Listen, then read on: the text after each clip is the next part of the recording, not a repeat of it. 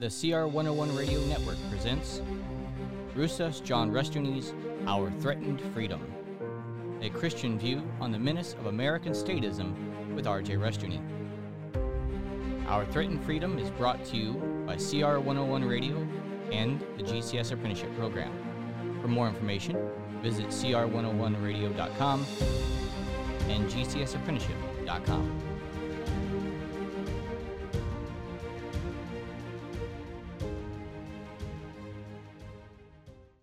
Has the First Amendment been nullified? This is R.J. Rushdoony with a report on our threatened freedom. Has the First Amendment been rendered null and void by the 16th or Income Tax Amendment? Federal and state authorities are ready to argue that this is in fact the case.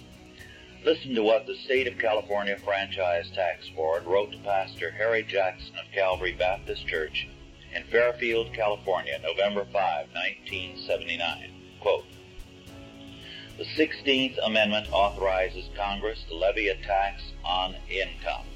There is no exclusion for churches, so they have no constitutional exemption. There is a provision in the Internal Revenue Code for a statutory exemption. The state constitution is subservient to the federal constitution, so the above applies for state purposes. Article 13, Sections 26 and 27 provide for the income and franchise tax, but it contains no provision for exemption for churches. Again, the exemption from state income tax is provided by a state statute, not by the Constitution. For state purposes, the statute is Section 23701D of the Revenue and Taxation Code. As shown by the facts stated above, neither the federal nor state constitution provides for exemption from income tax for churches," unquote. Consider what it means to say that the churches have no constitutional exemption from income and other taxes, only a statutory one. The life of the church is then placed in the hands of the IRS and like agencies, and its freedom can be revoked at the will of a bureaucracy. This is not an academic question. Pastor Harry Jackson's church and about 60 others had their tax exemptions revoked. With many of them, it began with their stand on a state proposition concerning homosexuality. This supposedly violated a bureaucratic form requiring no stand by churches on ballot measures, and their tax exemptions were revoked because they could not in good conscience sign Form 199B.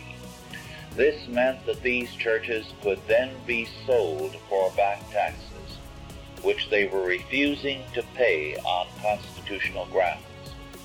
The only thing unusual about this case is that you did not read about it in the press.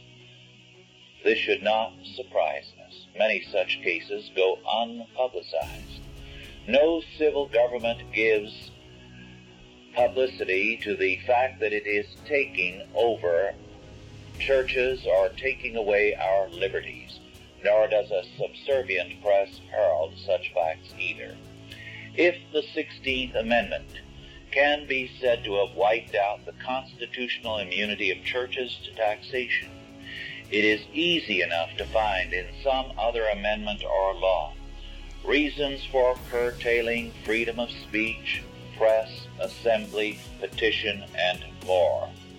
You can be sure that it is being done, and that in one area after another our freedom is rapidly disappearing. The Founding Fathers saw civil government as a dangerous power to be chained and restrained. We have been unchaining that power and feeding it with more and more taxes, and now we are in trouble. The choice is before us. Freedom or control?